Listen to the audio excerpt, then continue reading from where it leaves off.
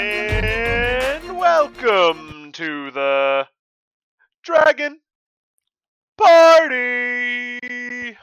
Dragon Party. I'm your host, Brett Brandis, for this shindig.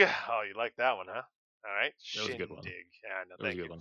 Thank you. And as always, I'm joined with my co-host, Eric. He'll be sommelier this evening at our party. He'll Ooh, be our sommelier. Yeah. I So am very underqualified for that position. you better have some good pairings for our each and every person who walks through the door. You better have in mind a pairing for everything that they're gonna do. Yeah, and everyone expects a wine and cheese pairing, but I'm gonna give them like, here's a wine and like this brand of Snyder's pretzels.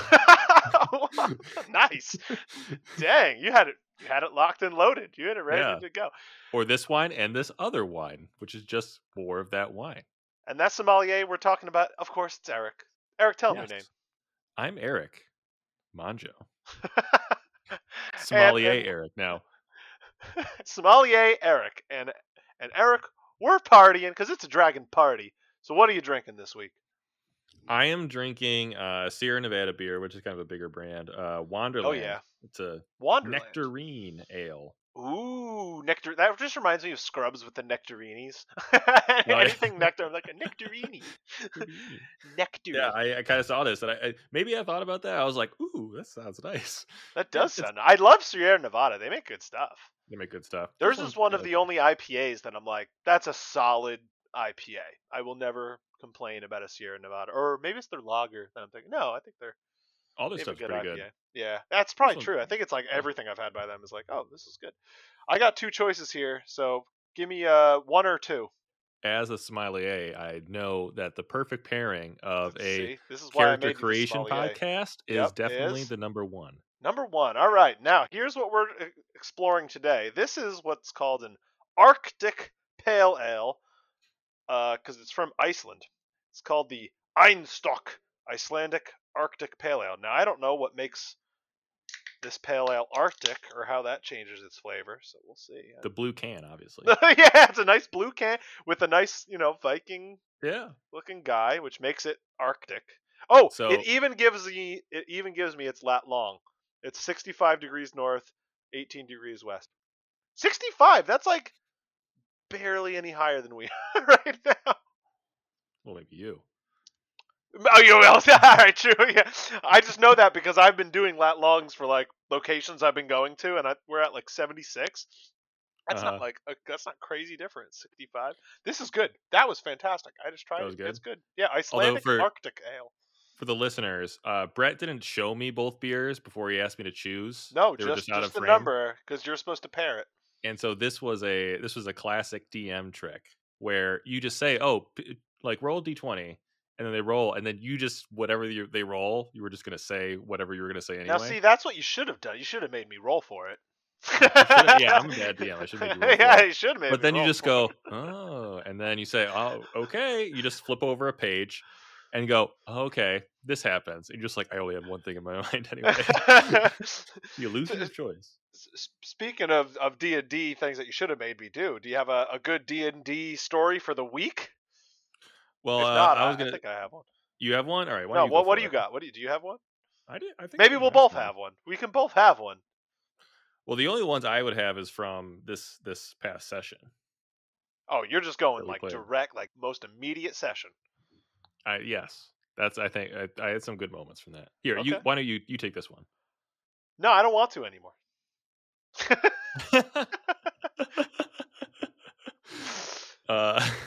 I think so. One of my favorite moments was I just have a bunch of names written down for like potential shopkeepers in this town, and one of the names I'd written down just next up was Giselle, and then immediately one of our players, a barbarian dragonborn, was like, "Ooh, sounds like a attractive lady. Yeah, So I immediately you was made like, her like an she's gonna ugly old woman. ugly old woman. Got it. So it wasn't planned to be an ugly old woman before we met her. No, I just totally That's improv that entire character. wow. Well, I'll continue the story then into my character because it was a really funny thing that happened because of it. I guess was she always supposed to be related to Luca, that other character that we met?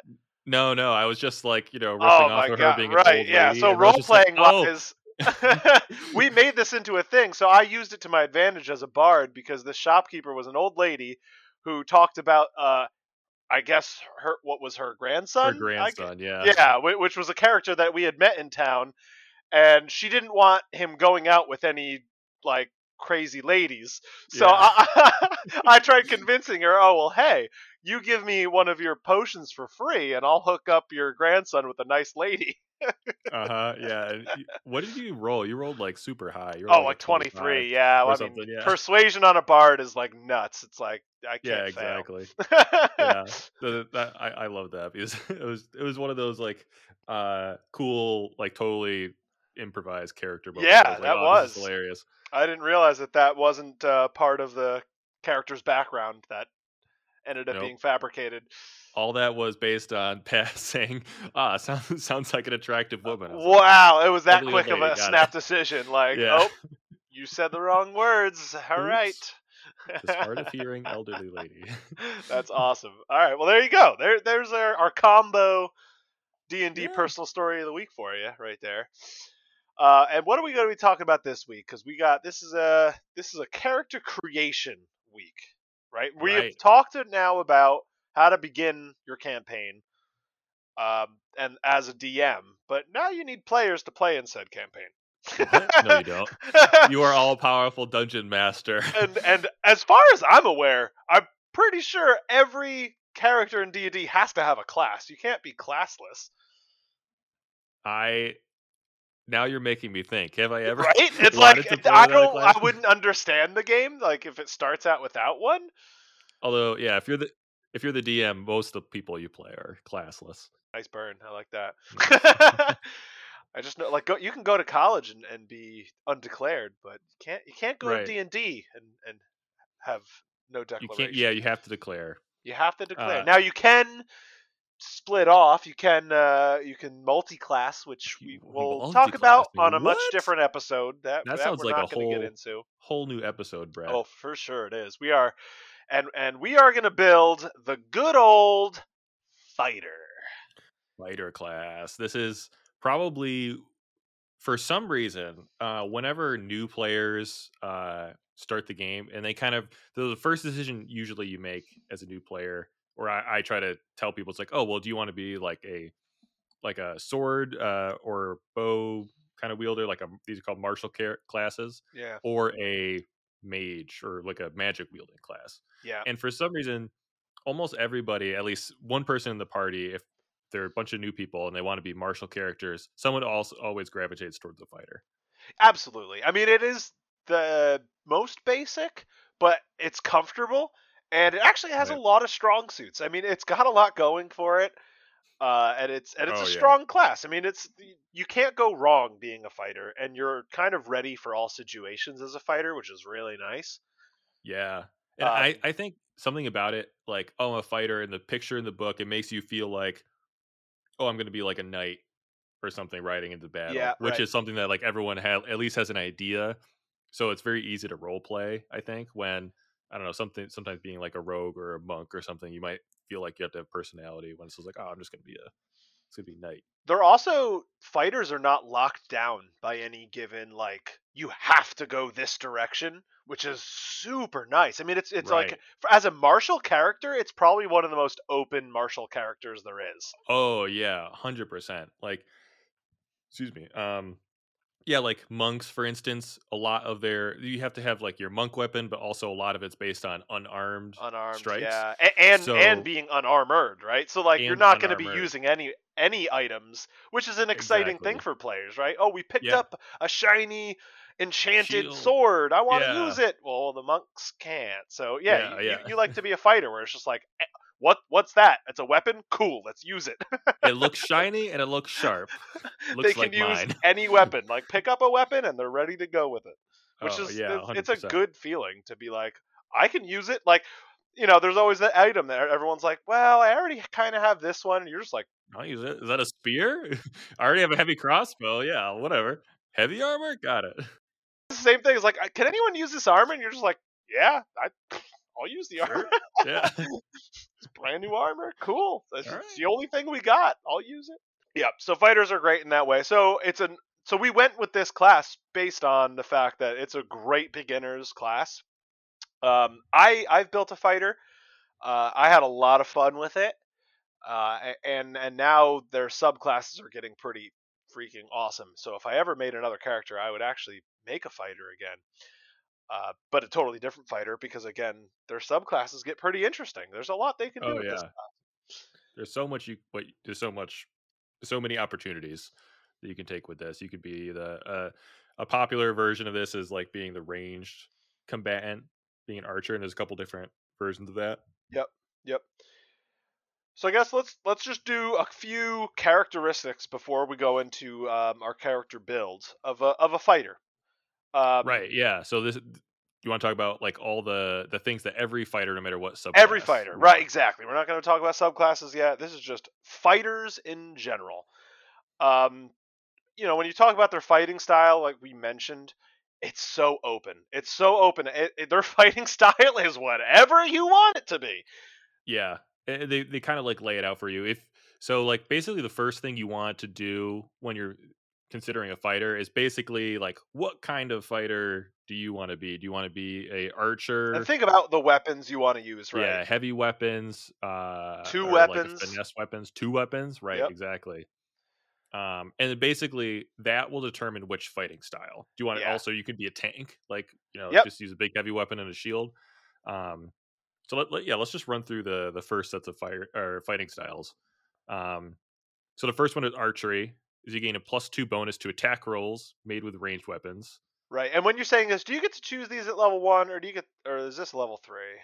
Level 1. This is at level 1. Okay, so right Right. from the start, when you make your character, you're going to be able to choose these fighting styles, which it doesn't mean you have to do what it says you're going to be doing. Right. Yeah. But This it's is a your good point. specialty and it gives you a huge bonus. So like you mentioned archery, what's that going to do for you? It's a +2 bonus to attack rolls with ranged weapons, Which is which huge. That's is huge. massive. That's That's like huge. that's like the so magic weapons, they give you bonuses to attacks and damages, but they really only go up to +3.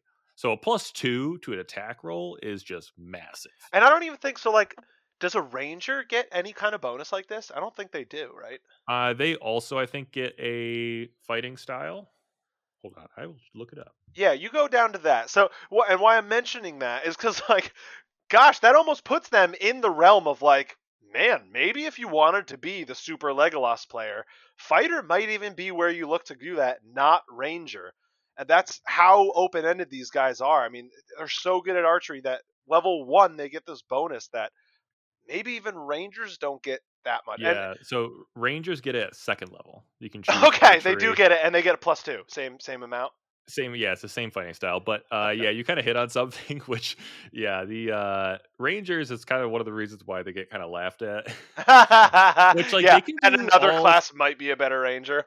right, exactly. Like if you want to just be the best, like most damage output, archer, then kind of like fighter might be the way to go.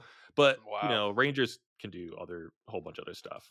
See, so well, that's good to know though. So like for people who are like on the fence, like I really want to play that ranged character, well, keep fighter in mind because they are more open ended again. So you could be an Right. archery. It sacrifices nothing of your class just to choose archery as a fighting style, and you'll still get all the perks of being a fighter, and you'll have a +2 to your archery. Like it's incredible. Yeah, that's actually a really good point because so many, yeah, like you said, so many times people will choose like the weapon, be like, "Oh, I want to be an archer like Legolas." Oh, that must be me. It must mean I want to be a ranger. Deeper into that conversation would be if you really want to be a ranger, I would look more into their subclasses. Maybe there's something in the subclasses that separates it out that makes it really cool. Otherwise, I'd probably just go fighter. If I was just planning on like using a bow, I'd probably stick with fighter just to like cover my bases. Right. Yeah. If you want to like focus on damage and stuff, which fighters are the name, so they're pretty good at doing damage. All right. So what's the next fighting style? The next one is more based on if you want to be kind of like the group tank defense. Yep. So while you are wearing armor, you gain a +1 to AC, which is your again type. Huge. Every big. 1 in AC means they have to roll that much more to hit you. Which the difference between getting hit and not getting hit in this game is massive. It is very big. This game is so like spiky, it's unbelievable. You could be standing up one moment, dead the next, based off of a single roll to hit. Oh yeah, and all these small bonuses add up. Like you'll get this bonus to bonus +1 to AC, and that might not seem too big of a deal. But then you pick up new pair like a new set of armor that'll also give you +1, and then a shield that'll give you +1, maybe a ring, and then all of a sudden you're at like a 21 AC, and no one's gonna hit you. No, exactly. I mean, and also the jumps get like more and more important, right? I mean, like 13 to 14, they're probably gonna hit you. Yeah, exactly. 14 to 16, yeah, they're probably still gonna hit you. Once you get past 16, every 1 point of AC is like, man, they got to roll pretty good. Yeah. Yeah, but that's kind of usually because the monsters, because if they're fighting against a group, they tend to be a little stronger than the players themselves. So if it's not uncommon to have the creatures having like a +8 to attack or +10 or something. And also a fighting style like this is super passive, and it's like one of those such a passive abilities that's good for literally no matter what you're doing, that it kind of makes it really good to be a subclass into fighter and immediately just take this. Yeah. Like go into level 1 fighter and you get a +1 to AC. That might be a character choice, just to be like, you know what, I need a +1 to AC. You could just like, oh, I gained a level, I'll go fighter 1 level, +1 AC. Just like that. Just snap of the fingers. Right, and gain all these proficiencies and stuff, which we'll kind of go over a little bit later, but we kind of already talked about how they're just proficient in heavy armor and everything like that. And also, so that defense one, keep in mind too, if you have no real plans for like, I don't really know, I want to keep my options open again. All right, choose a super broad one like this, where it's always going to be useful to you. Having a +1 AC is always useful in all situations. I mean, maybe not role play, but even role play. I don't know. Not if in someone my tries games, to slap you, yeah, that's what I mean. Like even in role play, I don't know. People are always trying to swipe at you. No, but you're absolutely right. All right, and the next one is dueling. So if you are planning on using a melee weapon, but only one, like a one-handed melee weapon, this is kind of for you. So when you're wielding a melee weapon in one hand and have no other weapons, you gain a +2 bonus to damage with that weapon. That's huge too. +2 damage is nuts. Yeah, that will add up, especially with fighters. They get all these extra attacks. And importantly, it doesn't say you can't have a shield, so you can still have a shield in that case. That's true. It just says no other weapons. Yeah, shield is classified as not a weapon. Not a weapon, right? And so you can have you can only have one weapon in a single hand, and you can't use. So a lot of the weapons are versatile, which means you could use two-handed attacks with them. If you attacked with both hands, you would not be able to use this. It's saying it's got to be a one-handed strike.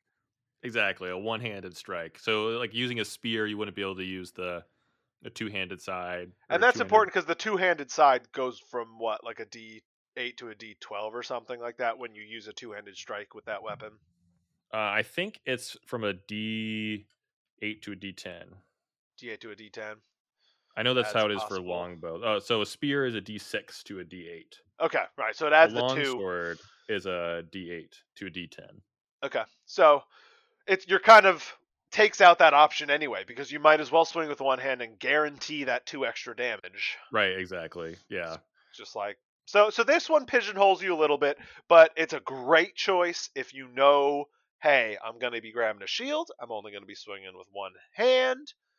I guess if you wanted to go into a character that was like a fencer, right, who just uses his rapier and doesn't know nothing else in his other hand, and that would be what you would go with as well. So that's kind of the flavor they're going for. But I think it's mostly probably used for again the just classic sword and shield. Yeah, exactly. To add a little bit of damage.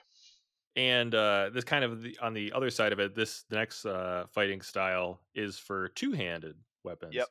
So it's called great weapon fighting.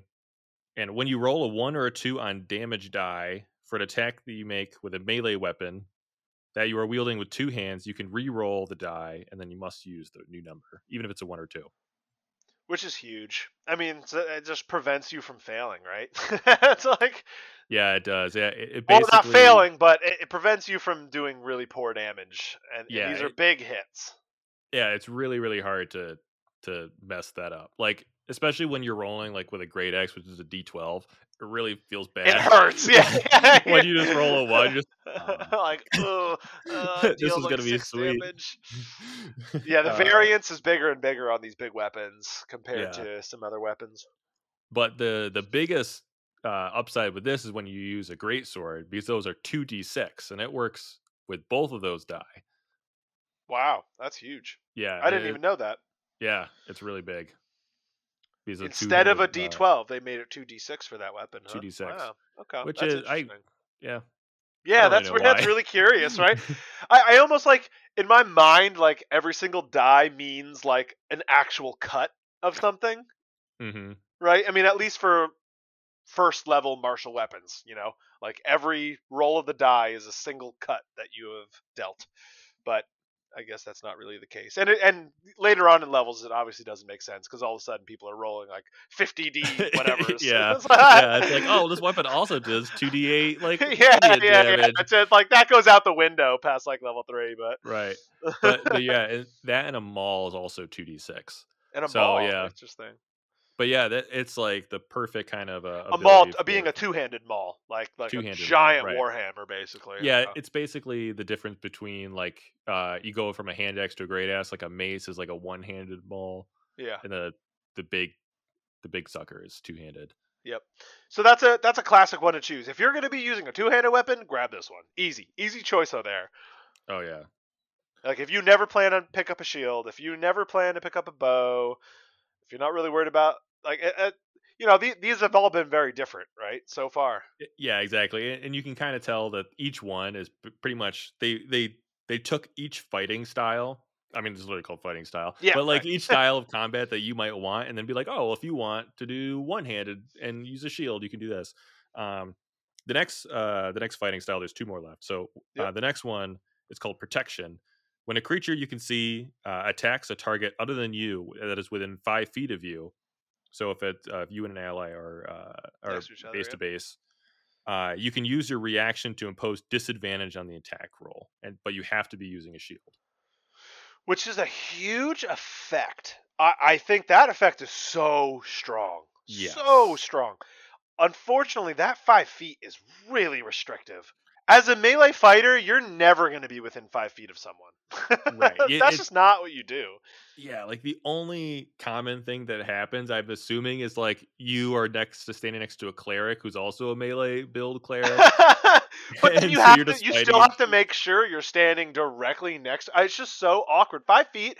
5 feet is the general tile or square, say. Yeah. Like so you're not like so that means they're the next tile away from you, and that just doesn't happen. Yeah, they have to be right next to each other. Yeah, and this is really the only one you can't control. Like every other one is based on you attacking them or hitting them to deal damage. Yeah. And this one is like, but it's such a powerful effect, though. It's such a powerful effect, but it also uses up your reaction as well. That's true. Which does hurt. So I just don't ever foresee any, unless you had something really specific in mind where you also know there's another fighter in your party or, melee fighter that's going to be standing right next to you ready to go, where you can really make use of this. That might be awesome. But other than that, it's it's one of those ones you're just like, you could just be doing more or like defense, or just take defense. Right, exactly. Again, go back to the second one, which is just like, just take a +1 bonus Just to plus AC, and then AC, maybe yeah. nothing hits you anyway. Come on, I don't know. Yeah, and also, like you said, it uses your reaction. So in your reaction, you also use an opportunity attack. So if the enemy tries to run away and you used your protection, then you can't hit them. Now the other person is right And you there, so only they get could one probably hit per them. round, so Yeah, it exactly. hurts when you use that up. When it's possible again, like you said, get more damage in. And on those opportunity attacks, if you took dueling, you might get +2 damage to that opportunity attack.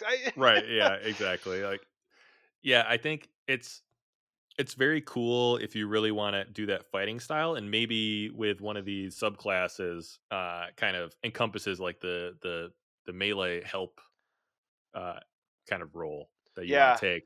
and again, I think it does come down to uh, party. If you plan on being within 5 feet of someone for each match, and you're like, "Hey, I'm going to protect you," Right. because Yeah. also like in my mind, I'm thinking like, what would be kind of cool is if like, well, maybe you don't use this in the front lines. Maybe you use this on the back lines and stand next to your mage all battle, like in the back. Hmm. And then if people are trying to like attack them with arrows, you could still use this. It just says you have to be able to see the target, and that Right. the person that's attacking is within 5 feet of you, and That's you true. get to oppose. And like from back there, you probably aren't using opportunity attacks, right?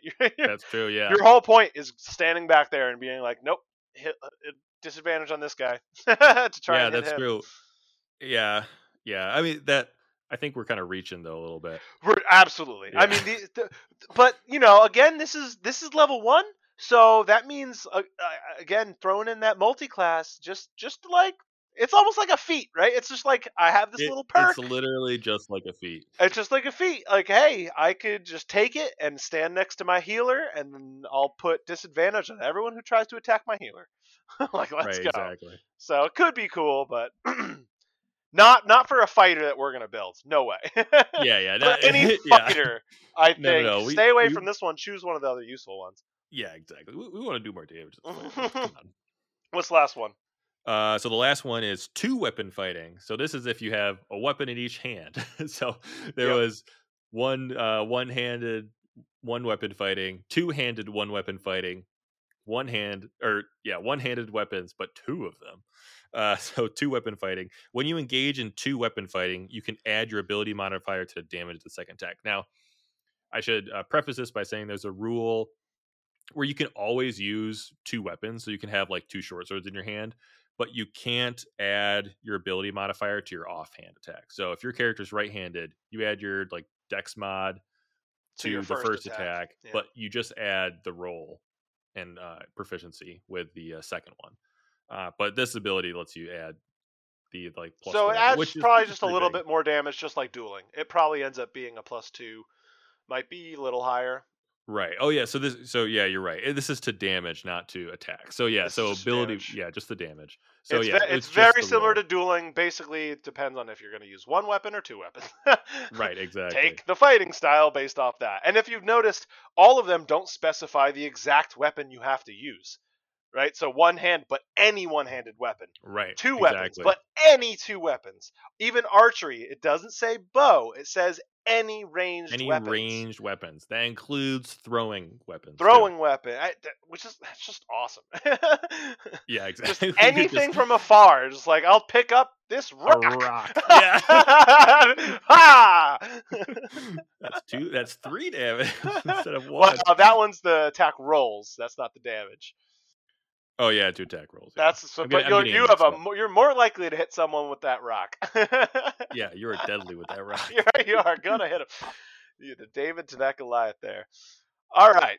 So there's your fighting styles. I hope we went over them well. I think we did. I think we did. And I think that was kind of important because we could kind of go over like what kind of weapon we want to use. Should we pause here and just say with our character that we're gonna build? No, we're gonna go into our character. So we'll go back over this when we're choosing our character. Mm-hmm. All right. So next level? So that's level 1. Level 2. We hit level 2. Where are you getting now? Well, for all fighters again. You get one more thing at level 1. Oh, you do. Second wind. So you can. No, that's level 2, right? No, it is level 1. That's huge. That's so good. This is again why you might as well like multi-class into fighter. Yeah, like if you're not really too thrilled, or like you wanted to multi-class anyway, you're just like, all right, well, so second wind is a healing ability, we'll say. So you can use your bonus action to regain hit points equal to 1d10 plus your fighter level. Yep. Which at level 1 is 1. So it'd be One, yeah, 1d10 plus 1. So a possible 11 hit points, which is actually pretty sweet which for is just pretty a sweet. random one-off bonus action. Like, bam, I'm going to heal myself. Yeah, Just get it out of the way. Because a lot of times you do run out of bonus actions on a few different characters. yeah. So yeah, there's a different classes have different like action economies here, or different subclasses even. Yeah. So yeah, so there are several subclasses that use your bonus action a lot. But I'll say if you're a level 5 fighter, this is equivalent on average to be about like a level 2 cure wounds. Which is, So that's that's pretty nuts. big. That's nuts, yeah. I don't think you ever get more than one. It's just a single use, right? That's a Always. There's yeah, never short other rest, charges, but it's on a short rest, which is huge. which is That big. that basically means you'll have it for every fight. Rarely between fights do you not have enough time for a short rest. Right, yeah. Long And to remind rests everybody, are different, right? right, Those happen more sparingly, but short rests happen basically between every fight. There's right. Yeah. almost never a time where you're going to be going into the fight without at least having a short rest. Yeah, and a short rest is like an hour long. So yeah, usually after a big fight, everyone's just like, "Why don't we take some time off?" So also don't feel bad about using it. If your health is under, you have a bonus action to use, pop it off. Just do it. Yeah, Just just pop do it it. off. Never feel bad about using that one. So there you All go. right. That's what the other thing you get at level 1. Yes, and then at level 2, you get probably the best fighter ability is Action Yes. Surge. So you can just use it. It doesn't take a bonus action or anything. You get to just take an additional action on top of your regular action and bonus action. So if that's an attack, do it. If you made an attack and you want to cast a spell, if you've multi-class, then you can cast one spell a turn. So that's your spell, and then you can make an attack. If Yep. you have multiple attacks, your attack action is 2 attacks or 3 attacks in some cases for the fighter. So you can just do like at 6 attacks in a turn. yeah, basically Nah, at that's level when they 11. get absolutely nuts, right? I mean, Yeah. that's full berserk mode. Oh yeah, yeah. It's an insane amount of damage per turn. The one they use Action Surge at, I think level 11 is when you get a third attack, and And you even you're get like a just second charge of Action Surge later on. I think it's 17 it looks like. yeah, 17. Yeah, you can use it twice before a rest. So that's super late in the game. That's nearing the end game. But at that point, Yeah. yeah, when you have 2 Action Surges, you could probably explode a boss within 2 rounds. It gets It is crazy. Once you add up, you're like, holy crap! I did like 100 damage. in a single like wave. uh, It gets kind of nutty. and Action Surge also resets on a short rest. Oh, still short rest. So just every short rest. So that means like yeah, man. Once you that's why they only ever give you a second charge of this because Yeah, otherwise it'd it just would be be insane. so ridiculous to always every fight just action surge, action surge. I never stop. My turn's never over. Well, whose turn is it again? It's me Playing solitaire with the with battlefield. the boss here. Yeah, so that's basically the main stuff. So outside of all the subclasses, this is kind of like that's what you're going to get Yep. regardless of what subclass you choose. Yep. And then and as every class goes, this is kind of how most of the classes in D&D 5e work. 5th edition is that level 3 is when the class really begins. That's when the class opens up. That's when you see Right. what the actual class will become. And I don't know about you, but this is kind of in the character creation process for me, I always kind of in my head mentally level up to 3 because I want to pick my subclass before I choose. All right, so let's build our fighter at this point. Level 3 we'll start at level 3. Well, I think we should start at just level 1 and then just go then to level 3. Because that way if someone's starting at That's fine. We'll create our base character and we'll level ourselves up. It'll go super fast once we do that way. right. All right, so level 1, we're choosing a fighter. We have to think about our style of play. I guess let's think of that first. That's fine, and then we'll have to choose a race, which is going to be important. But let's go right Right. into a style. So what kind of fighter are we going to create? So I don't know. Like The fighters could be so versatile. I guess it kind of depends on who we have in the party, because I Do you think it want to really do this? I kind of want to do it archery style. I want to do this ranged fighter that's just like slinging stuff all over the place. yeah, let's do it. Because like I don't see that. That's pretty rare. Because we mentioned the difference between fighter and ranger, and most people just default to ranger if they're gonna be the guy that's ranged weapons, right? I mean that's pretty default. Yeah, I think so. I think at least for beginners, that's kind of like the idea. Because also, like, the picture on the book has a bow and stuff, and Yeah, but yeah, you just don't think of a fighter as going to be like this guy that's going to pick up a ranged weapon from like the corner of the room and start like firing right, everywhere. yeah, That's kind of cool. Like I just think that's a different way. I've seen the others ad nauseum, right? I mean, but archery, let's go there. Let's just see what we let's can. do it. Let's see what we can play with that, especially with what we know we're going to choose as our martial archetype, and we'll go into that. I think it'll be Yeah. really cool to be a ranged guy with that because it actually opens up Oh, a lot of yes. possibilities. Yeah, see, There so is so much. Like, we're kind of bearing the lead a little bit, yeah, but yeah, for sure, for we're sure. But this. but come on, I mean, it could be really cool. Oh yeah, yeah. So basically, and this is kind of what we're talking about. We're like, okay, first we were like, oh, let's be like a ranged combat person, and then now we can kind of look at all the different subclasses or Yeah. martial So yeah, archetypes in right. this So case. now that we have a ranged guy in mind, well, what would work really well with being a ranged guy? Uh, So yeah. So now we have to think about our race, and we're gonna go off of the list, I guess, of just base 5e classes for our races for I guess all of this. I don't think we're gonna go. So yeah, that let's just. they continue to invent races all over the place. I had a campaign where one of my best friends, gonna be soon to be wife, actually, her favorite animal's a giraffe, and she was like, "I'm only playing if I get to be a giraffe." So literally, we looked it up, and there is a giraffe race in D&D. Oh, no doubt. so so they were like, "Okay, you get to be a All right. giraffe." Yeah, that's something as a DM. You just gotta be like, all right, sure, it gets a player engaged. Now I they're a think another giraffe. another super popular one would be one of our friends did the bird person The one. Ankara, yeah. Super popular because you get to fly, and who doesn't want to fly? And when you fly, you have like Yeah. absurd speed. Yeah, flying. That's actually like a big, a kind of a big thing, I as think far it as has to be trying nerfed. to. It's kind of like really. Well, one of the I mean, this is kind of me talking as a DM. One of the unfortunate parts about that was when I was planning, I was like, well, I can either go two different ways here. Like, if there's a bunch of ranged people, what's the easiest target to hit? The person that has zero cover up in the air. So Mm-hmm. I'm like, you can't hide while you're up in the air. So I'm just gonna fire all my ranged weapons at you. Or if everyone has melee, it's like, okay, well, the party's gonna have to pressure the flying rogue to come down here every once in a while and take some hits Right. because all right, well, like, all right, well, I'm going to kill all your friends if if you don't come down here and help out. I think there's now that we know we're going to be a ranged fighter when we're thinking about races of the base races. So let's name them all. There's the dwarf. I don't think we're going to be choosing a dwarf. Dwarves are very much. Wait, what's the name of our character, by the way? Oh, you want to go with name first? I think you have to choose a race first. Not according to the character builder on D&D Beyond. That's dumb. Why wouldn't you choose your race first, right? Because like sometimes your name is very much tied into your race. You're No, not yeah, going I to know name a you're. dwarf like Elvish Elvenheim. Like I maybe think we you just would. found our That's kind name, of hilarious. Elvish McElvenheim. Elvish McElvenheim. Yes, let's go with that's our name.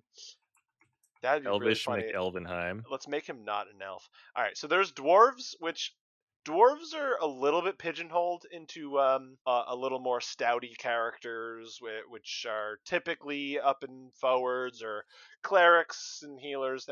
One reason I don't like them a lot is they are one of the slowest classes, and that feels pretty bad when you're in combat a lot.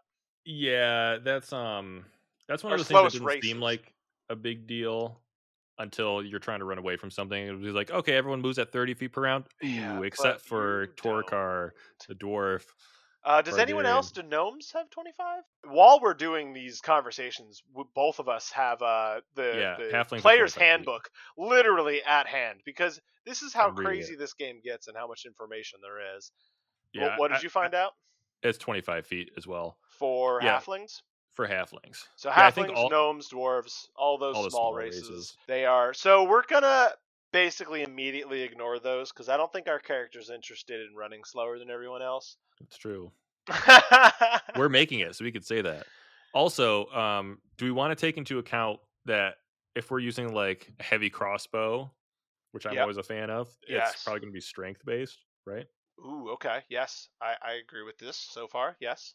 So there's certain races that get bonuses to strength, such as Mountain Dwarf, Dragonborn, Half Orc, or Human. I'm liking a couple of those options. Again, I think we're out for dwarf. So human is one human's an intriguing one because it's one that I think so many people stray away from. I as you play more, you might feel the same way, but I like my default is human now. He's human. Yeah, I've never made a human. Again, when you dive really deep into D&D, and all the races are available to you, yeah, you're probably not going to choose human anymore, right? Because there's I had a friend choose a giraffe person. They got to be a giraffe person. Yeah, I'm not going to be a human if that guy's a giraffe person. So the reason why I like default to humans a lot of time is because they have a variant rule where you can choose, instead of having a +1 to each of your abilities, you can just choose 2 to get a +1 too, but you also get a feat right at the beginning. I think we're gonna go human. We're gonna go human. Okay. With this, I think so. So Dragonborns are I feel like a super popular choice. Yeah. I don't know if I'm popular. wrong, but I think Dragonborns are so. I have not been in a single campaign without a dragon. Yeah, they look cool. They're dragons. powerful, Everyone wants to be a dragon people. I mean, and they can breathe cool. fire, so they just have a breath weapon right at the start. Yeah, which is but like it's pretty underpowered, honestly. It gets outclassed super fast. Now you're a fighter, so you don't. Unless you go a certain direction, you're not going to have spells, so it is kind of useful to have. Its range is a little awkward. Yeah, and you get resistance to whatever color you are. So if we wanted to be a red dragon, that's a sweet perk. The resistance is super sweet. I will give it that. That's one of its big pluses. Otherwise, nah. Also, I just want to point out to everybody who's listening and yelling at us, we're not trying to build the most optimal DPS fighter archer right now. We're just walking through this. We're just making a guy. Why are they all saying like go elf or something like that? What are you doing? No, there's probably there's probably some like if you want to, there's resources out there. Yeah. Also, so I mean, I'm continuing down the race list. I think we're going human, but we're going to continue down the list and explain some of the races because we haven't talked about any of the races yet. So, gnomes, they don't really have. They have some really awkward abilities, and like none of them are like too useful. They have a really high intelligence. So one of my first characters was a gnome wizard. Okay. So it was pretty sweet. Did you go into like that one that has like the crazy like trinkets and stuff, or what kind of gnome were you? Because they have some weird abilities, but they're like, it's hard to find uses for them. Yeah, I was I think it was a rock gnome. Yeah. Yeah, so don't they get like, I thought they got like trinkets or something, rock gnomes. Yeah, you have proficiency in artisan's tools, and then you could have just a device.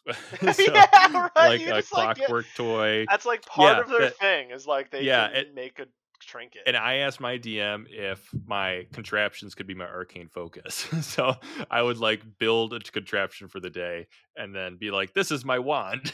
See, so stuff like that. I like the forest gnomes speak with small beasts, which I love that. You know me, and in my campaigns I like talking to animals that are around.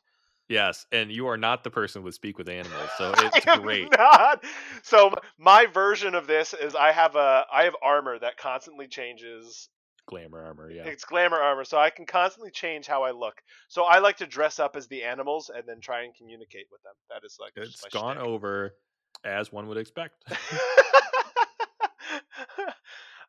But also forest gnomes get the minor illusion cantrip. That sounds so. There's more interesting things you could do there. Yeah. So they're pretty sweet. A lot of these races have. Dark vision is one of those funniest things that it sounds so useful. When I first started D&D, I'm like, oh, I need dark vision, and then you realize like, oh, just everyone has dark vision. Right. It's just like they just gave it to everyone, and most DMs are like, "Nope, even with dark vision, you can't see." Well, because there are rules to it. It's not like Predator Vision where you're just like, I have thermal sight and I'm in a Yeah, cave. It's like, activate no, thermal vision. there's zero light like underneath this water. You have to have a light source somewhere. It's just such a And funny one that like everyone thinks, "Oh, I need dark vision." That seems like such an important trait, and it just never is. because there's always one asshole human who's walking around be like, oh well, everyone has dark vision. Oh, except for Jim. Yeah, and Like, so like, and even in all these situations, though, here's what happens: some guy takes out a torch. right, We're good to go. Or you have a wizard that casts the dancing lights. dancing lights, yeah. And yeah, there are ways Done. around it, but it's just it's very funny. Usually, honestly, what happens with dark vision is you're chasing somebody at night in the woods and you're trying to track them and be like, oh well, your ranger is an elf and he has dark vision, so he doesn't have disadvantage or something like that. That's like Right. the practical, but usually it's just funny things happening with like, oh well, no, who has dark vision? Like, oh, you three do, so you can see. The other three, nah, you're screwed. Just it's so random.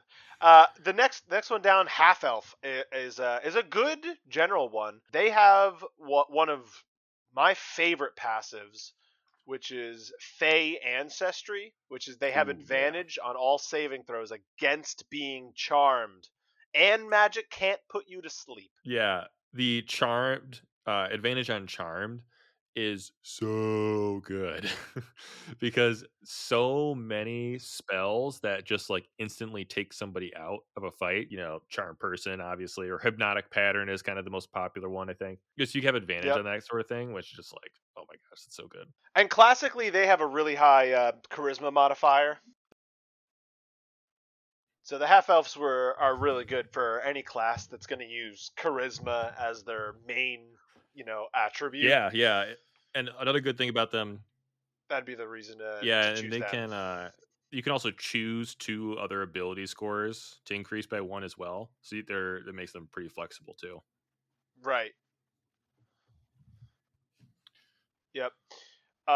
Moving down the list of races to finish them all out, which I guess we have to go back because I missed a few up there.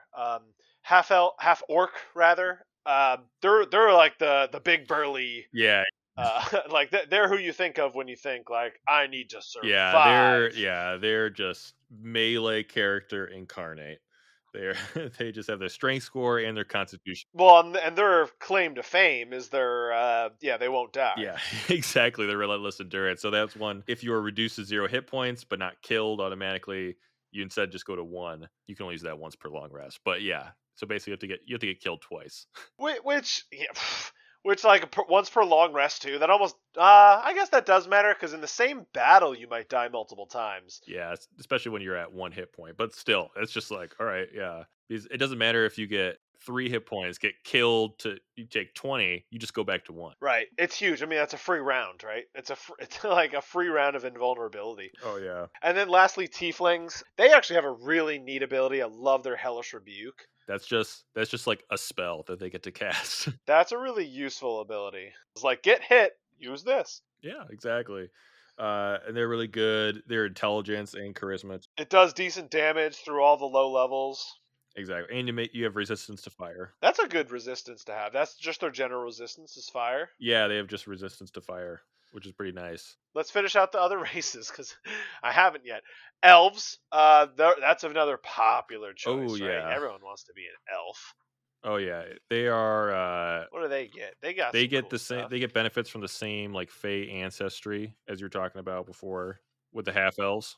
Oh, yep, that the Yeah. half elves get. They also have like within elf, there's like 3 different elves, right? There's like wood, dark, and high. Elves, they get increase in dexterity. So if you're going to be like a dex based fighter or any other martial class that uses dexterity, this is a pretty good one. And I think you just get a bunch of stuff. I always found dark elves to be an underrated race too, because at 5th level, or is it at 5th? No, sorry, at 3rd level, they get the fairy fire ability, Right. which is like one of the strongest spells in the game to have. Yeah, and that's just a spell that just gives advantage over a certain area. Yeah, but then in 5th level you can cast darkness, so you just like get some free spells, which is pretty awesome. And they have superior dark vision. If dark vision wasn't enough for What you. about even better dark vision? Yeah. But then they have like one of the only as a race disadvantages with their Oh sunlight yeah. sensitivity. That's kind of Yeah, and hilarious. that's something that I think, like, if someone wanted to play Dark Elf in my campaign, I don't really think I'd talk about it too much. Or it would be like, oh, you're wearing a cloak with the hood up. I might bring it up in a role playing thing where it's like, oh, you guys are out on like the deck of a ship or you're out on the beach and like, oh man, you're really uncomfortable. But I don't really think it's gonna like disadvantage on attack rolls just while you're in the sun. It's just like, oh my gosh, that is brutal for someone who just wants to play their character. Right. And then finally, of the normal races in 5e, we have the halflings, which is actually one to talk about because they have one of the best passives. Oh yeah. You're talking about their luck. Luck, baby. They can't roll ones on attack rolls, checks, or saving throws. It's just so good. And not that they can't, but if they were going to, they'd have to roll it twice in a row. Because on any ones, you can re-roll it, and then you have to use the next one. Which is why if you roll 2 ones in a row, you're getting a 1. But otherwise, you're never getting a 1. All those like bad things that happen, you just like, oh no, never mind. I'm just gonna re-roll it. Turn a 1 into a hit. You're just okay. That alone is a reason to go halfling for sure. And then also, brave is big too. You advantage against being frightened actually comes up. Yeah, that's another one of the big ones, especially against a lot of big monsters that are bosses. They'll have abilities that are like a frightening presence or something. They try to frighten you first as like their opening move. But we're going to go with humans. Why are we doing that? Well, first off, one of their base things is all of our ability scores are going to increase by 1. That's just so generally good. It doesn't matter what you choose. You just get that. We could choose 2 abilities and get a feat. Or do the variant human. Yeah. So you get 2 ability scores increased by 1, which just that's the flexibility that basically every class generally gets that anyway. But yeah, you're right. If we choose the variant human, you get a feat, which some of the feats are super strong. One of the feats. And I guess we'll do that because that makes it a little more fun to build the character too, doesn't it? I think so. So we're gonna choose variant human. So what ability scores do you want to increase? So there's 6 ability scores. Yes, I think if we're gonna be strength based, well, hold on. So are we gonna do a heavy crossbow or a light crossbow or like a hand crossbow? Well, I think so. I want them to be versatile in the world of ranged weapons. So I strength can be a good one. But also, I think we're going to need Dex, and Dex is pretty important not only for ranged weapons, but also for your armor class. Let's be a Dex-based fighter, I think Dex is, and for hitting, so I think Dex is a good one. You can always go Con. Yeah, Constitution is just always. Yeah, if you ever have the choice of like, man, I don't know which one to go with, just go with Con then, because it's one of those things that it's kind of sneaks up on you how good it is, because whenever you level up, that's your Constitution plus whatever you roll. Is how many more hit points you're gonna have. It just really sucks when you roll like a 2 on your hit die. Like, all right, I have 2 more hit points, and then the barbarian over there is like, oh, I have 14 more hit points before. You're like, oh, come on. Wait, we forgot one thing. What's that? We forgot to pick a language that we need to speak. The most important decision in character. No, I'm just kidding, but. So, and being as in humans know additional language, or? Yeah, we can pick one additional language. So we know Common, and we need another language. Okay. Well, just go with one of the... So, like, you're always going to know Common, yeah, no matter what character you are, although there are certain crazy races out there that don't even know Common. But we'll know Common, and then you might as well choose like Elvish or something. Boo, that's boring. Yeah, but you need a useful language, right? So the useful ones to me are like Elvish. Dwarvish is super useful. Anytime you run into like mountains and campaigns, there's always some Dwarvish crap going on. Yeah, there's a lot of times there'll be some like script in Dwarvish I'll have put on the walls or something. But what are some other good ones? Draconic is also a pretty useful one. Infernal is another good one. Is there like an elemental language? Yes, it is Primordial. Primordial? So Primordial, that's an interesting one.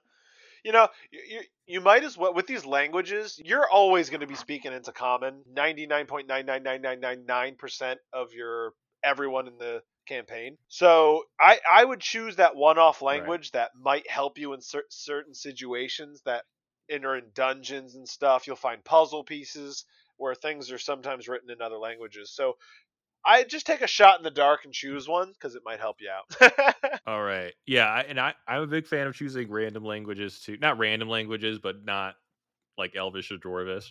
Just because I don't know, it's also fun like role play. Just be like, I mean, if your group's into that sort of thing, Abyssal, just be like, yeah, wait, yeah, how do some you of them know cool Abyssal? ones, but those It's you're like, likely wait a to come second. across in dungeons, which is pretty sweet. Yeah, exactly. All right, let's kind of meet someone. You can just choose like Go primordial. I like the elemental primordial. Primordial. All right, yeah. I think like Ignan is also a language. Oh no, maybe not.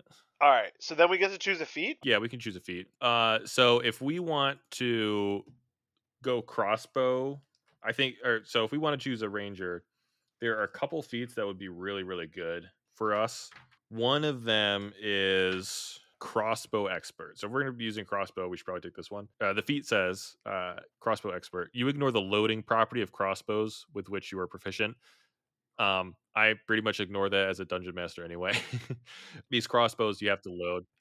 So being within 5 feet of hostile creatures doesn't impose disadvantage on your ranged attack rolls. So normally, if an enemy is within 5 feet of you, you'd be firing at disadvantage, but you don't have to do that. And also, when you take the attack action and attack with a one-handed weapon, you can use your bonus action to attack with a hand crossbow you are holding. So that might not be as big, but if you're attacking with a hand crossbow, you can just, as a bonus action, make another attack with a hand crossbow.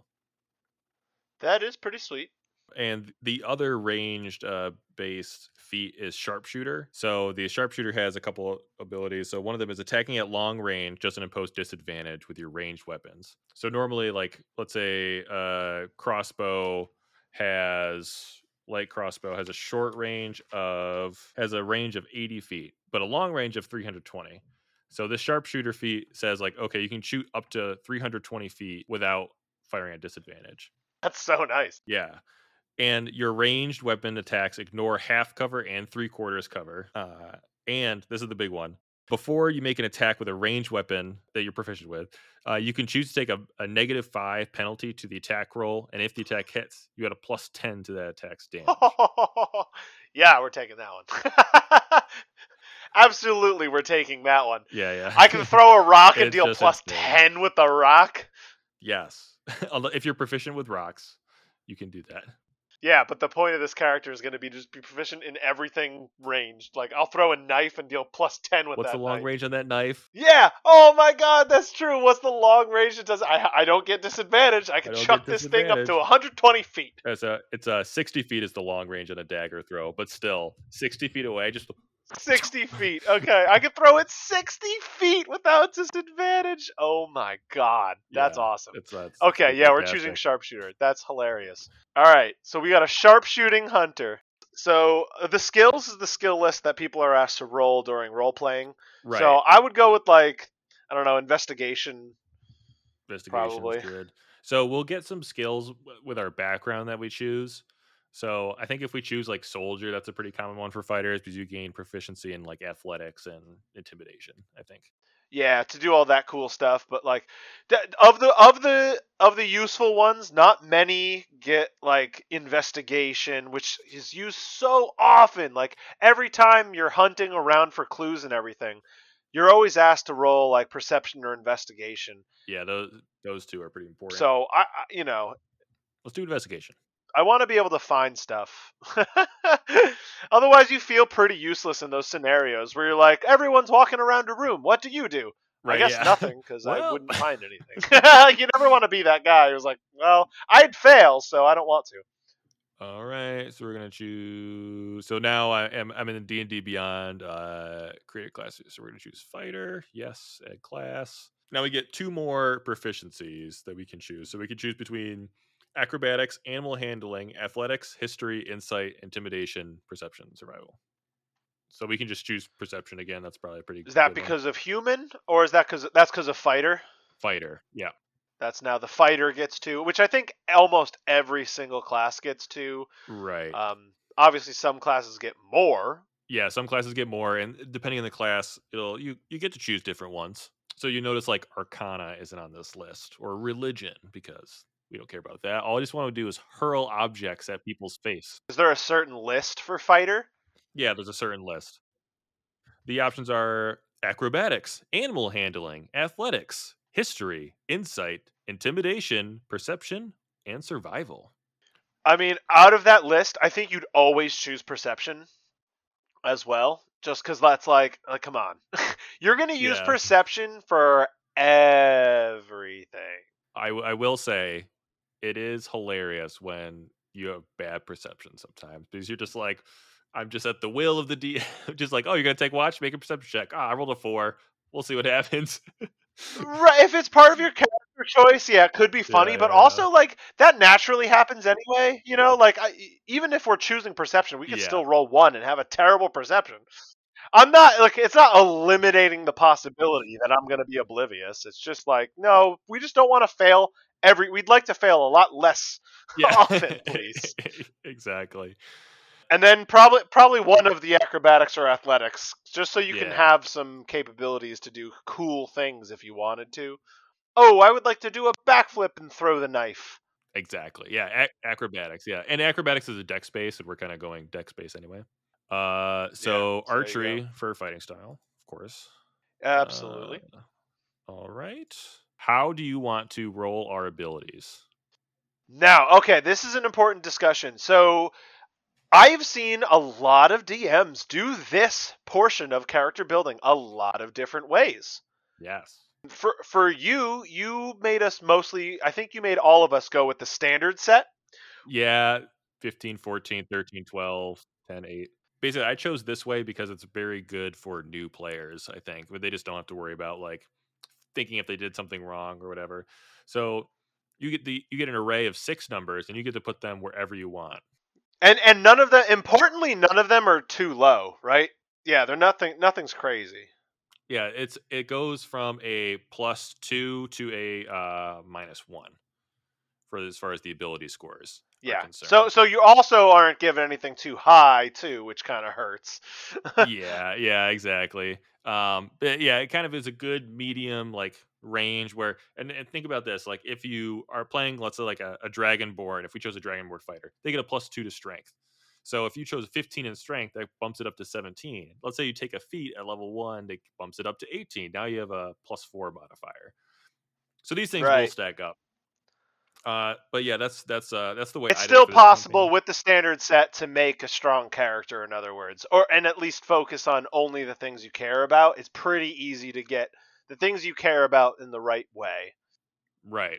Now the rules state this way. They state roll 4d6, drop the lowest number.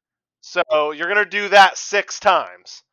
And you can choose which number goes where. So it's not like, oh, the strength is at the top, so I have to do my first one. Yeah, it's not that brutal. Which there's another variation there that you've talked about. I've seen people say you are now rolling for strength. You are now rolling for dex. Stuff like that. Yeah. And then I had a DM who just added a dice roll, but you're going to drop the lowest 2.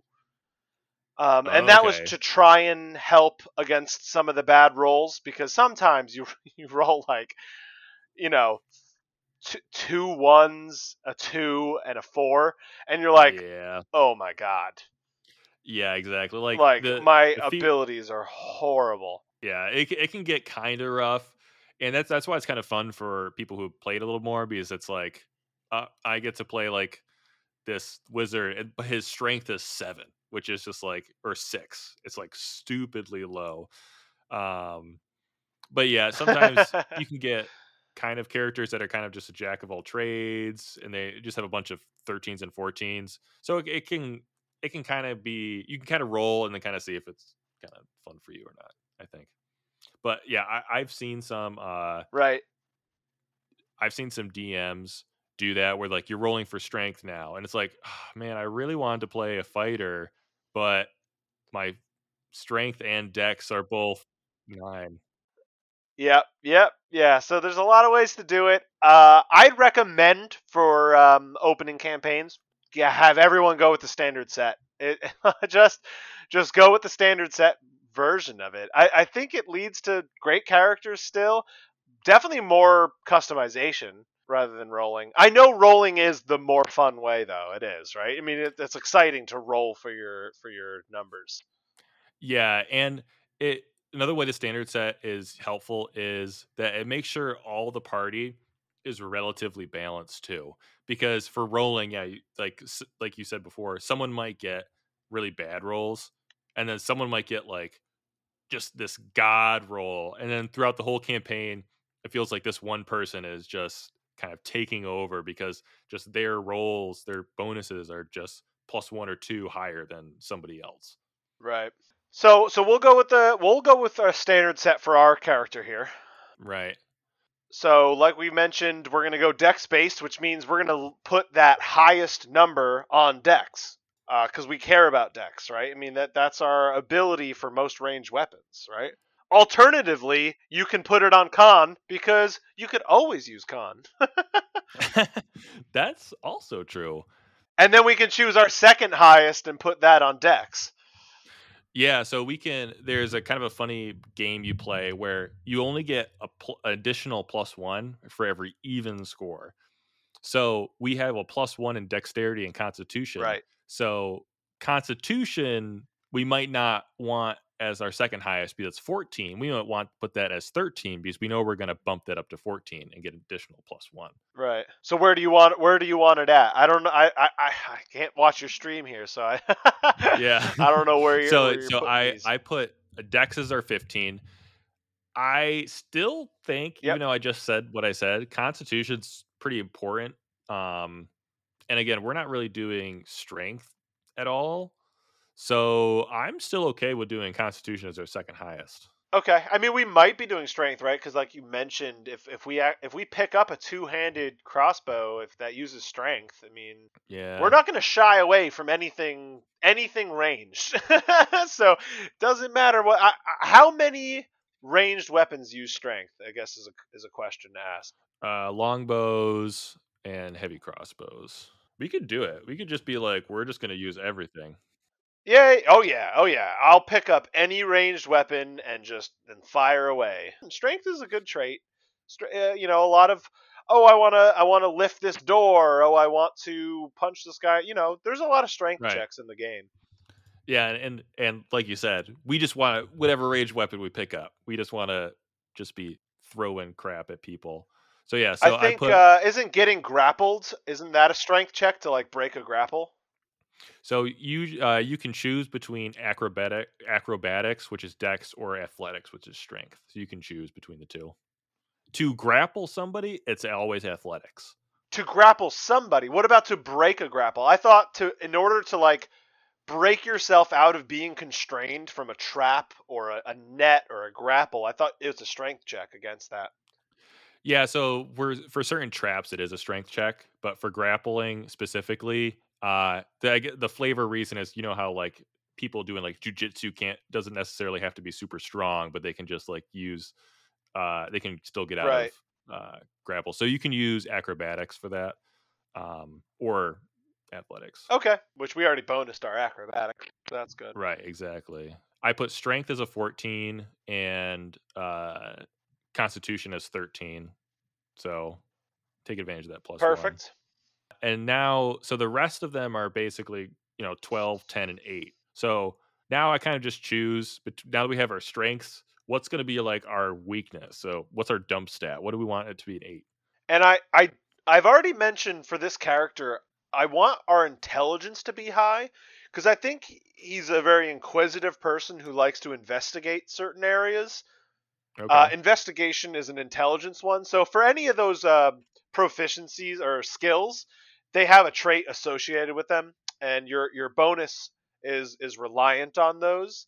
So if you go down to stuff like investigation, it's your intelligence, which I think perception is as well. Intelligence is one of those really random traits that's like it's not important unless you're a caster. A lot of important casters use intelligence, but otherwise it's pretty useless.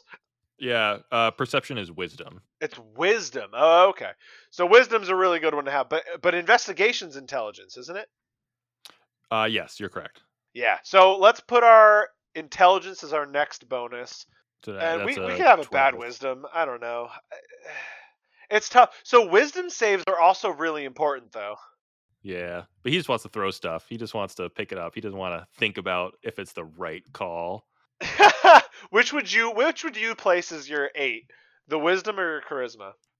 Um, if if I wanted to optimize the character, probably the charisma, but I think it's fun to have like low wisdom in this situation, but it doesn't really matter at this point. Yeah, and the reason we're saying that too, charisma's a really awkward attribute too, because like even if you say like, oh, your charisma's 1, if I'm a character and I'm like role playing, how could you say that my charisma's 1? You know what I mean? Like it's Right. such an awkward thing to say. Like, oh, your charisma's 1, so you probably just shouldn't talk. Like, it doesn't work that way. So like, it's weird to have like that low charisma means anything at all almost. Yeah, yeah. It is kind of funny because someone can have a really impassioned speech about like why you should give them a discount on something and it's about to save the town and blah blah blah, and then you roll and it's like, oh, I rolled an 8. They're like, the shopkeeper is not buying it. It's like, oh, but that was a really good speech though. Not too bad it didn't work. Yeah, and that can happen to anyone, even if your charisma's 20, right? I mean, Right, it's yeah. like it's a really weird line. So yeah, so it's almost pretty unimportant. So there are casters that use charisma as their modifiers, and Right. therefore you need charisma. But in our case, we don't. But I agree with you. I agree. Make the charisma fine because we're trying to say that he's a fine character, and our wisdom's going to be crap. Yeah. All right. So our array is, so all of our scores, so this is including all of our racial bonuses and stuff, is we have a 16 dexterity, so it's plus 3. 14 strength and constitution, so it's plus 2. A 12 intelligence, so it's plus 1. A 8 wisdom, so it's minus 1, and then a 10 charisma, which is 0. I like it. And that's a very typical stat sheet right there, right? I mean, that's pretty typical. Yeah. The only thing that is kind of atypical is usually like if someone's like a dex based uh character, like maybe a rogue or something, usually you'll see the like the strength is their dump stat or something. But this is Right. why D&D is fun, is you can make any kind of character you want. Yep. Awesome. Moving on. What else do we need to make this character? So we need on Elvish McElvingheim, uh we need a background. So Elvish McElvenheim, uh, Master of the And Throne. background. So this is something that I don't even think for our current campaign you made us get a background, or am I wrong about that? And I just don't remember what I chose. So in Roll20, they don't really have too many backgrounds built in. So I said just pick one and then So we'll you hard didn't code make it it. in. Yeah. So I basically was gonna the say way the because I think I made mine up, right? Because I called myself a yeah, campfire nomad. That was exactly, my yeah. background, which in my mind, my character would just go around to campfires, chill there for the night, play them some music, and then move on to the next campground. That was kind of my idea behind it. But there's an important thing behind actual backgrounds because they're given traits in 5e. Yeah, exactly. They're given like backgrounds and bonus proficiencies and things like that. But as you just said, like you can kind of play around a lot where you something might be like, oh, I have the entertainer background, which is kind of like what you were asking for. But then we just changed it up a bit just to fit more specifically. Yeah, so did you I don't remember exactly what you did. Did you like tell me certain ones? Oh yeah, I think we discussed it. We went back and forth and I said, "Oh, because of this, I'm going to then choose nature and survival and and Yeah. and these traits based off of that." Yeah, exactly. Yeah. I think soldier is probably So one of the backgrounds that these 5Es besides like giving them skills that they're proficient in, they also have these like really really actual important traits, right? Because they have like soldiers can stay with veterans and get special treatment, and entertainers get specially treated at the bars, and those are actual, and sailors get like free passage on boats. I mean, some really impactful stuff in campaigns sometimes. Oh yeah, yeah. If you want to like really dive into that, yeah, exactly. Like I was a sailor, one of my characters, so we got like free passage on a ship, or like we were able to convince the boat owner to kind of like let us like have passage on the ship without like telling the dock master who we were trying to escape from. Things like that, where it can be like actually pretty important. Right, and there's also like Thieves Guild too is one of the choices, I believe, right? So if you don't have a rogue, you can still be Criminal. like a part of the Thieves Guild, and there's a lot of like pretty important like campaign stuff that can happen with that. Oh yeah, and like noble, you start out with more money, things like that. Yes. Yep. So, what choice would you like to go with our fighter? Would you like to just go with the standard soldier like you mentioned? Is there anything that kind of like Which I soldier don't is know. a solid one. It is a solid one, yeah. You get proficiency with athletics, intimidation. You get like an insignia of rank, so you can kind of like work with your DM about like, oh, what outfit you were from, and then maybe you have like bonus to persuasion checks or other people in that outfit. Right, because you can imagine in a lot of campaigns, there might be cities that you go into, or any kind of military encampment where, I'm thinking mostly. Here's the most common situation in my mind is you get up to a city's gate. Well, who's going to be standing there but a military unit, right, guarding the gate to said city? Right. Well, if you have a soldier who has some kind of officer's insignia, sometimes that could work to be like, let us into the city, and like, oh, I respect you as a soldier, so yes, come Right. on in. Yeah, exactly. Yeah, I kind of like choosing that one for this one. Yeah, I think it's a default choice, and we're not going like super nutso with this one, right? I mean, this is the first character we're building. We'll get nutty later on. Yeah, exactly. All right. And This is just to help someone out. yeah, exactly. All right. So do you want to go into like the personality traits at all or what? Probably not. We don't need to do that. Sure. So Or I do you want think to do we've that? All right. already said personality wise, this guy. Well, just briefly, right? I think in general, when you're doing a player character, I think the standard, and we've mentioned this before too. When you're making a character, come up with like one quirk for the character, right? Come up with Right, something that right. he's gonna like stick to, like nothing else, right? Like it doesn't matter what's happening. Like this is who you are. Just to so like a good way to say this is like I mentioned with this character, and I have in mind for him is he's very investigative, and I think the mindset of this guy is like, I want to find something on the ground so that I can chuck it at something, right? Like I'm going to try and use everything as a weapon. I want to Yeah. throw everything I see. Everything's a weapon to me. That's his like ideal. Everything's Like a weapon.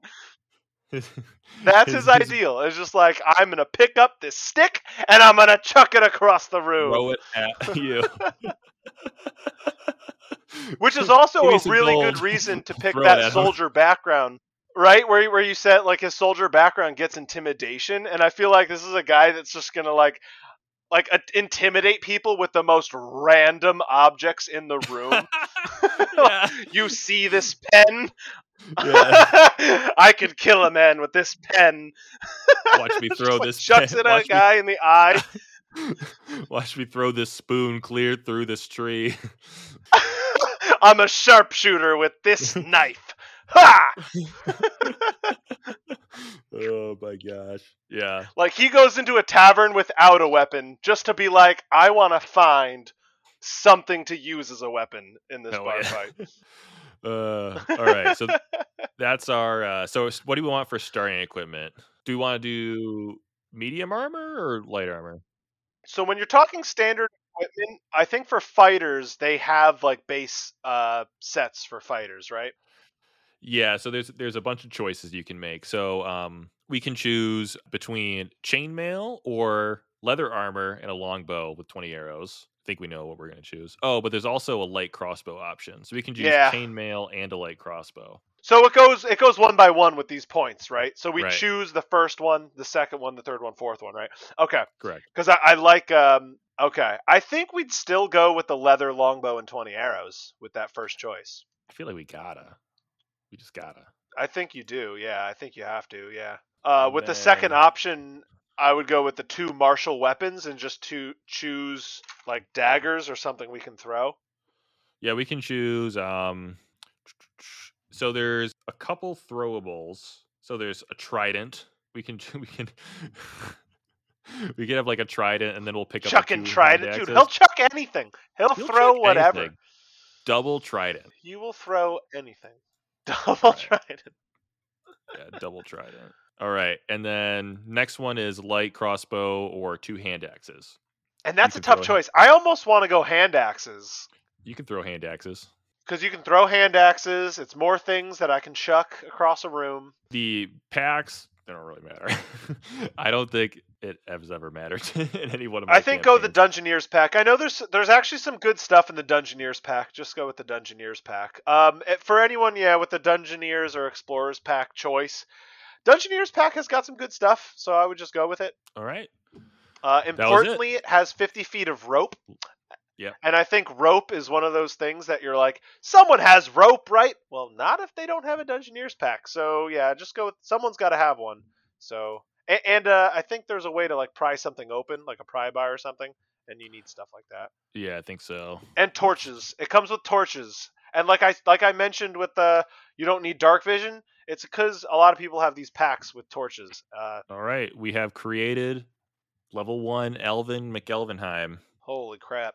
All right, well, let's level him up to level 3, and let's get through level 3. I think we're running long already, so I think we got to end it at level 3 and to talk about the rest of this fighter class. Yeah. Because so for this character, Eric's going to push through on our character builder to get him up to level 3 and just. Yeah. Why don't you start talking about the? Yeah, I'll go on to our level 3 choices. I think level 2, what you just get like a choice of like you just get Action Surge. I don't even think you get to choose. Yeah, so for a couple levels, all you get is like an ability and score improvement. It looks like that doesn't come until level 4, so we're not even going to get that all. And an ability and score improvement, in other words, means we're probably going to choose Dex, and that Dex means it'll go from 16 to 17. I think it's just a +1 whenever you choose an ability score, but that +1 is huge because that 16 goes to a 17, and then our bonus will go up. Will go up higher because of that. Now, level 3. So there's 3 martial archetypes for a fighter. Champion is the first one, and Champion is the most general thing ever. If you are brand new to D&D and playing a fighter and you don't know what you're going to do and you're not following our path exactly with this character and you want to just be the most basic fighter there is, choose a champion. And we're not saying that it's a bad choice. We're just saying that it's pretty underwhelming as far as choices go. It's so straightforward. You're just going to be building up this character to be a guy that runs in and fights. And they do a good job of it. So at third level as a champion, you're going to get like weapon attacks can now crit at 19 or 20. So it could be really fun because you're going to be getting hopefully twice as many crits as the math goes. So you're going to crit more often, and crits means you get to roll more dice and do more damage. So it's a lot of fun. Nothing really happens though for champions until a little bit later. I mean, like some of your traits later in the levels, like way down the line, just kind of become you'll crit even more often? ? And that's kind of all they ever get. So not much to talk about there. Now there's the martial archetype that we're going to be choosing, which is the Battle Master. And this is the one that most fighters go in the base level. And it's because Battle Masters, boy, do they have a lot of choice. Just by saying we're going Battle Master doesn't mean much because then there's like a whole nother gambit of options. So we'll go over those because the last one is the Eldritch Knight, which is actually really exciting because the Eldritch Knight has spellcasting. So this is the one that you would go if you want to be that war mage where you're not only a spellcaster, but you're also a melee fighter because, or an archer. You could be a spellcasting archer because they have the ability to like cast spells as well as shoot their bows or swing their swords, which is awesome. Yeah, the Eldritch Knight is really cool. Yeah, it's an underrated one. I think it's a pretty popular choice as far as fighters go because it does seem really interesting to go, right? Like, oh, I've always wanted to be that plate wearing mage, like that is the plate wearing mage, right? It's a fighter that's an Eldritch Knight. Yeah, I think with some of the newer options Fighter has available, so there's like 10 subclasses for Fighter. That's kind of eaten into the appeal of Eldritch Knight a little bit, but I think you're right. So back to the Battle Master. Do you want me to talk about the rest of the subclasses now while we're going through subclasses, even though we're Yeah, not going to be just go building after, them? especially the one that you're excited about. My internet's going pretty slow, so Yeah. So the just move one on. that I'm super excited about, it's from one of the brand new expansions, and that's the Echo Knight. It is one of the coolest classes in the game. Never mind subclasses. It is one of the coolest classes in the game. So this Echo Knight, what ends up happening is you're able to create a copy of yourself on the battlefield. Now the copy only has 1 HP. It's not like literally you times 2. It's not like that ridiculous. It's a 1 HP copy. But what's so cool about this copy is that you're able to switch places with it with half your movement. So you basically get to teleport around the battlefield and you get to attack either from your position or your Echo's position for any attack. Oh So you're yeah, just in two places at once at all times. It's incredible. It's so much fun. And you can use this Echo basically to tank as well. Because even though it has 1 HP, it only takes up a single bonus action to summon this thing. So you just always have this thing out. right. And also the Unleash Incarnation ability allows you to use. You can just make an additional attack with your Echo whenever you take the attack Yep. action. Yep, and you only get to use that as much as your con modifier. So if you're playing an Echo Knight, you have to just have the highest con modifier you possibly can. Pump that Yeah, thing up to 20, get 5 extra attacks. It'll be absurd. It's so much fun. it's insane. I think it's one of my favorite classes in the it. There are some really cool things that you could do role playing wise that you wouldn't realize without playing the class. But you can essentially oh, I'm gonna put my Echo behind the bar, then I'm gonna go walk to the bathroom, and then I'm gonna switch places with my Echo, and you're gonna end up behind the bar. Like you can do some really wacky, wonky stuff with this Echo Knight class that you don't realize off first glance. Yeah, it's so good. It's so cool. Yeah, you can just do all these kinds of crazy stuff with it, and like I am definitely excited to. I've made several characters. I haven't played one, but yeah, because but yeah, they look so great. I just, you know what? So I did my bar example. I just thought of a better one from the top of my head that's a little more useful. So think of it this way: you can spot the second floor of a building, but there's no staircase around. But you can see the second level of the building. That's 30 feet, so that's your range to cast this Echo. You can summon your Echo on that floor and then switch positions with it. So then you just teleported. You just ended up Yeah, on that floor and you didn't have to do anything. yeah, it's basically a free Misty Step. Yeah, free Misty Step, but you always have. Yeah, it's so useful. I mean, it's insane. It's so awesome.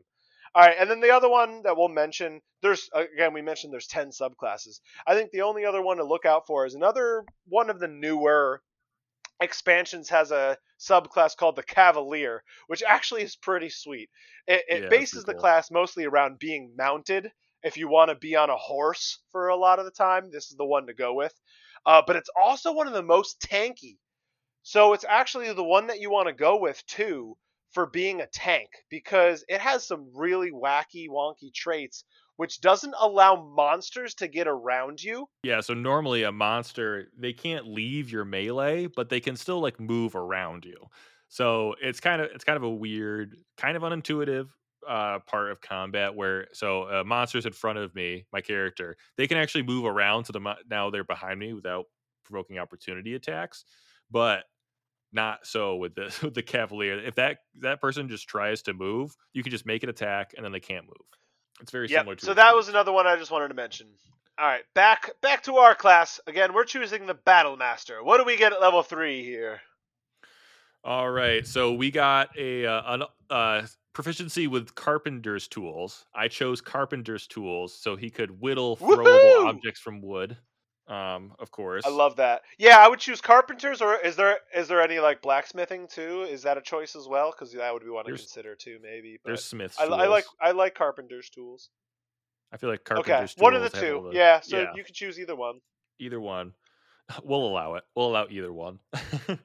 For the purpose, though, I love it. Right, for the purpose of our character who wants to just make weapons out of everything that's around. Yeah, exactly. Either one. All right, so now the big decision. So Battle Master, you get these things called superiority die, and they're kind of like the spells or pseudo spells of your class. So you start out with 4 of them, and these are d8s. And for a battle master, you can use these superiority die in specific abilities called maneuvers. So there's a bunch of maneuvers out there, but we get to choose 3 of them. So do you have some in mind? One for sure that we have to choose because it just matches up with what our character's trying to do is, we chose sharpshooter, and you got to choose this precision attack, which is whenever you make a weapon attack roll against a creature, you can expend one of these superiority dies, which is a D8, and you have to use it before or after the attack roll, so you can see what you're rolling, and you add that number to the roll. So with our sharpshooter, right, we took a -5 to it forehand, Right.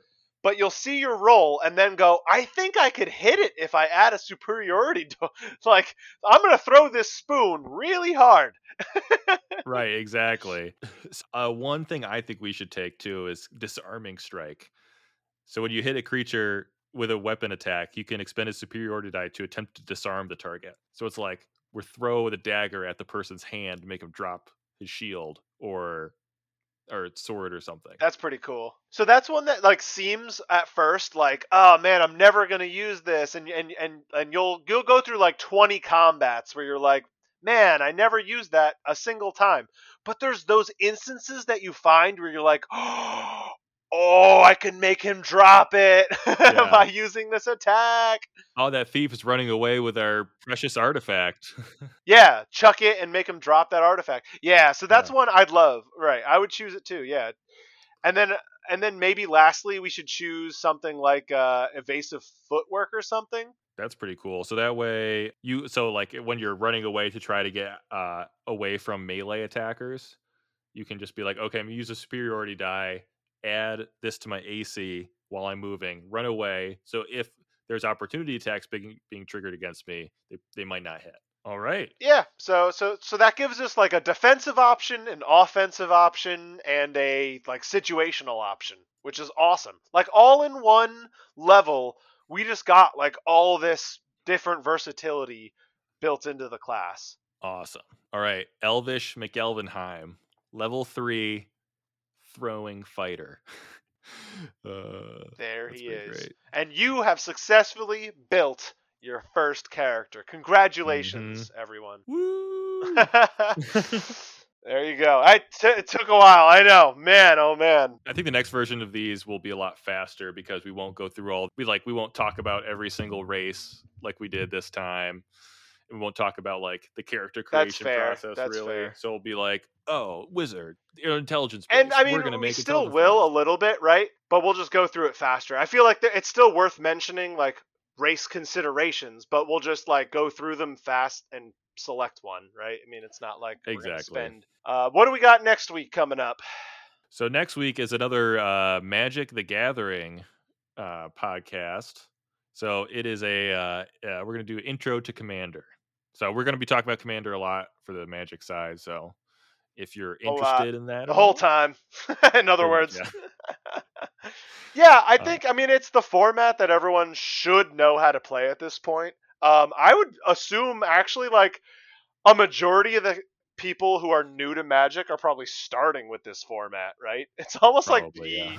the new introductory format, I know, which right? I Yeah. didn't learn to play this way, right? This format's way new as compared to the history of Magic. So Right. I know a lot of people that learned to play Magic through Commander. Yeah, it's definitely very social kind of experience. So whenever you're learning how to play with all your friends. And then how about when we get back to D&D?